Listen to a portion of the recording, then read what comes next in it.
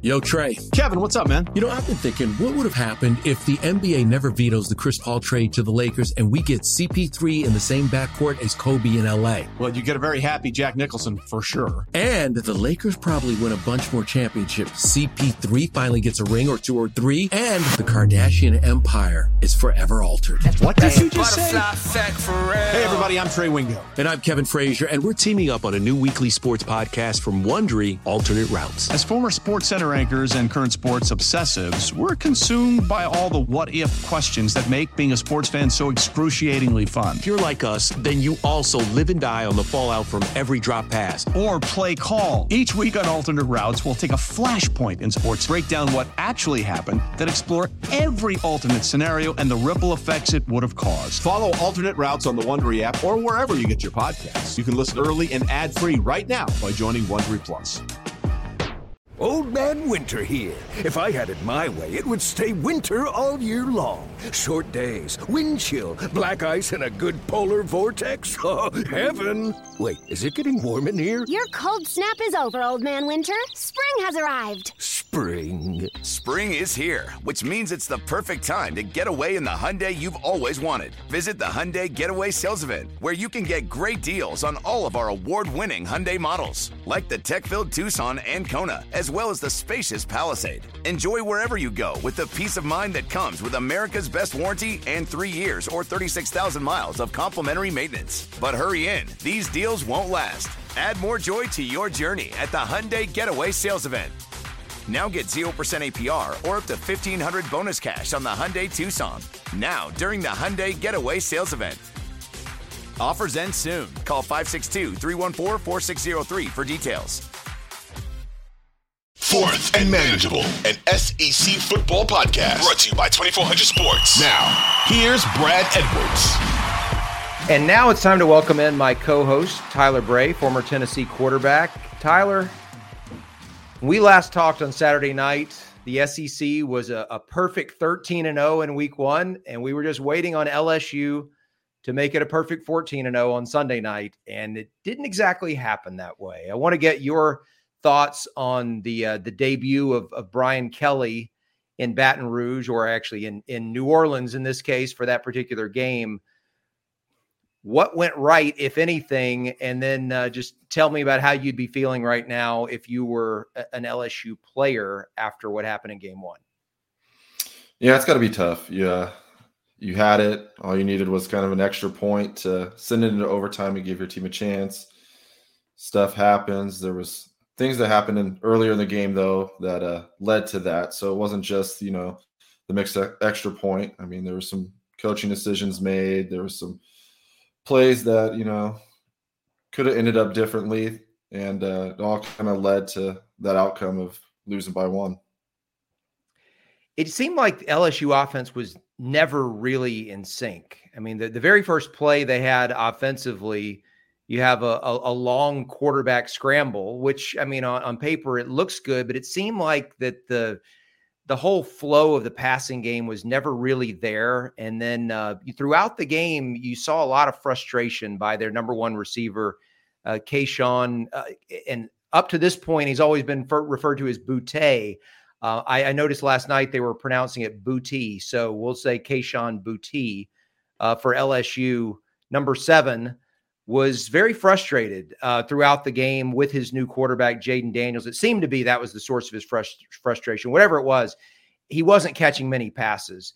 As a quarterback, Tyler, what do you do in that situation when your clear number one target isn't happy? He's not getting the ball. What can you do as a quarterback? And then how much of that kind of falls on the play caller to sort it out? Yeah, it definitely kind of starts with the play calling. I mean, they could have started the game, quick hitch to him, little fly sweep, reverse type play, or just a little quick screen. I mean, there's a bunch of ways to get the ball into your playmaker's hands without having to make it all on the quarterback. I mean, you can scheme that up. You had all offseason to do it. I don't see why it took so long for him to finally get a catch. Yeah, and look, Daniels ran for over 100 yards in that game. And on one hand, you're like, hey, great, we got a new quarterback who's a dual threat, and this should be something that we can count on as part of the offense throughout the season. But on the other hand, it seemed like there were times when maybe he could have stayed in the pocket or should have stayed in the pocket longer, could have kept his eyes downfield. What was your take on his adjustment to this new offense? Now, granted, it's game one for him, not of his college career, but with these teammates and with that play caller, what did you make of his performance? I think running the ball, he did a good job of extending plays, but I think he got into those situations because he's going through his reads too fast.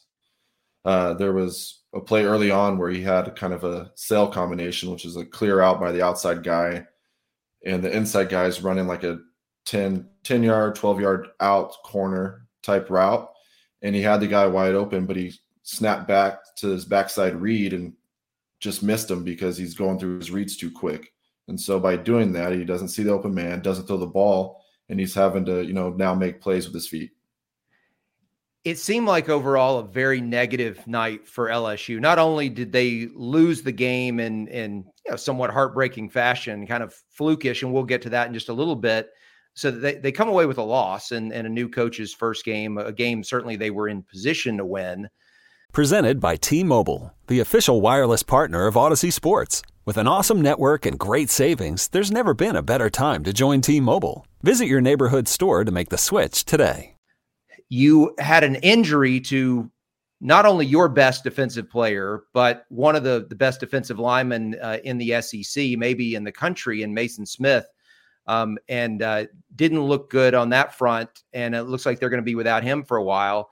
And then you had Kayshon Boutte, which I mentioned his frustration.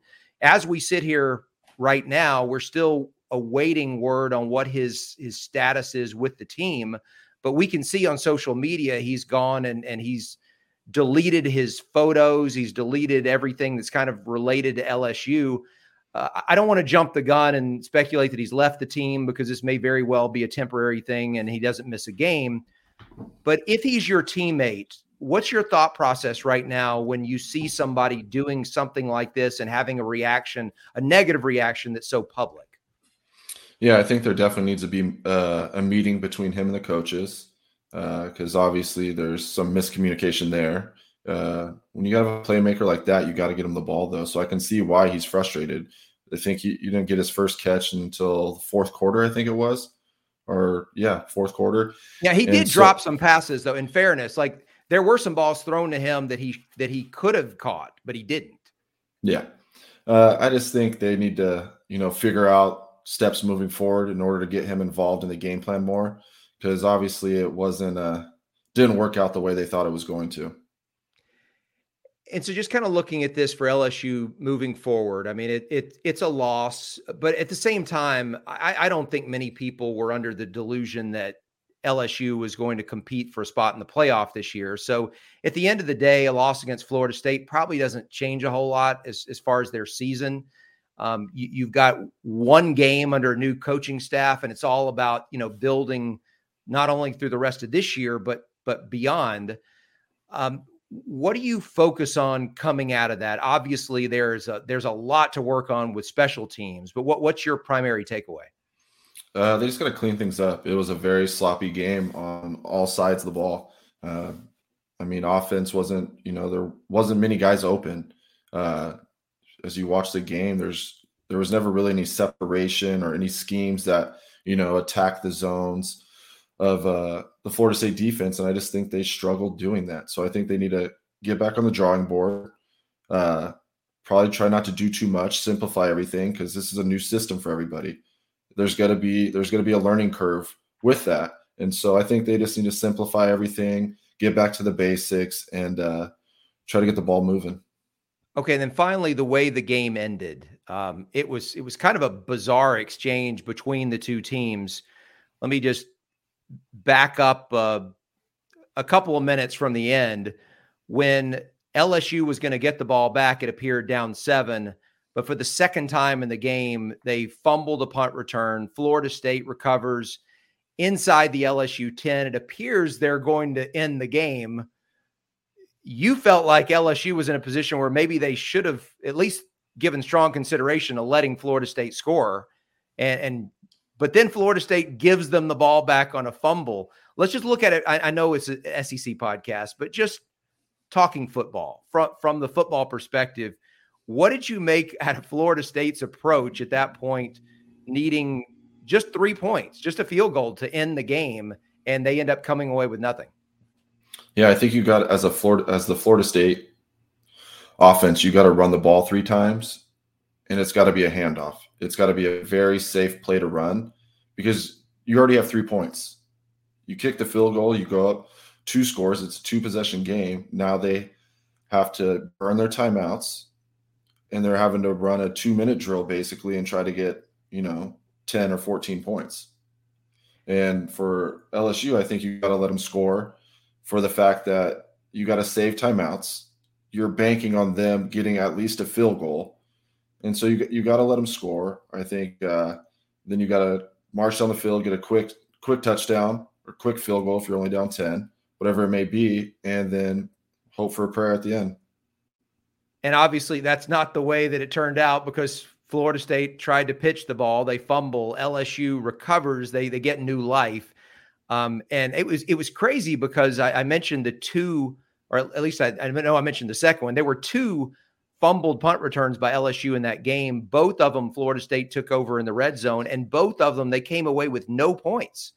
So LSU, as poorly as they played, and you mentioned the poor execution throughout most of the game, they're still right in it with a minute to go.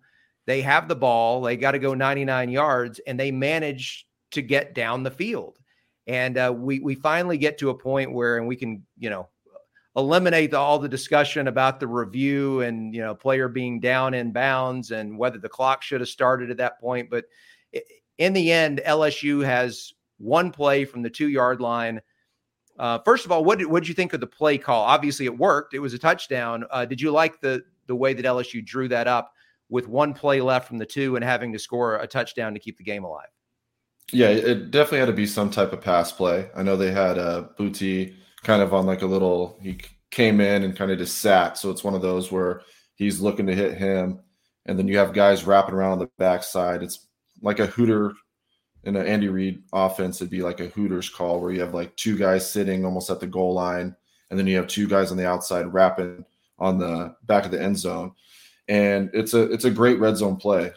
I've seen it work plenty of times. And he went through his reads. He got to his backside throw, and he made the throw. I thought it was a great play call.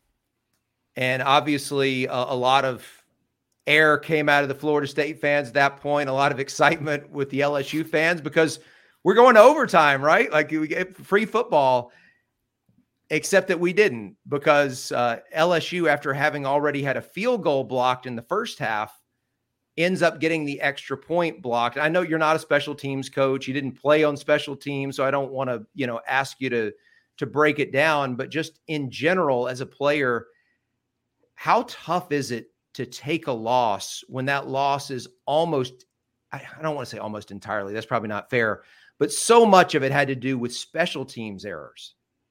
Yeah, I mean, you have the blocked field goal, you have the 2 muff punts, and then you have the extra point block. Those are 4 huge plays on special teams. And blocking, normally, from just talking to special team coaches throughout the years, you're always blocking inside out. You want to make them run the hump. You want to make the furthest guy from the ball have to make the play. And on both blocks, you see the inside guy, the end or the offensive end, the tight end, I think it was Taylor, he's blocking out, and the guy's just hopping right over him.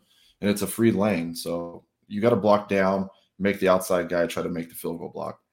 And look, I think you got to give credit to Florida State for the effort that they gave on that play. It would have been really easy after LSU scored the touchdown, given the circumstances of the previous couple minutes, and just, kind of roll your eyes, be frustrated, look ahead to overtime. But they didn't. They had one other chance to keep the game from going to OT, and, guy makes a play. So hats off to Florida State. It was a huge win for them. Obviously a tough loss for LSU, but as I said earlier, at the end of the day, it probably doesn't change a whole lot about their season. It just makes week 2 a lot longer and the whole wait into the first conference game a lot longer for LSU fans, but they'll deal with it.